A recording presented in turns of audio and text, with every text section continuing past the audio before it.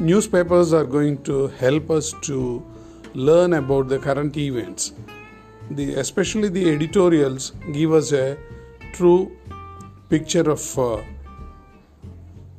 the current political scenario from a neutral point of view. Further, learning English is going to be a cakewalk through newspapers. They are going to help immensely in improving the vocabulary and also in the usage of phrasal verbs and idioms. You get practical, pragmatic viewpoint because these lexical items are used in a meaningful way. So, newspapers are going to be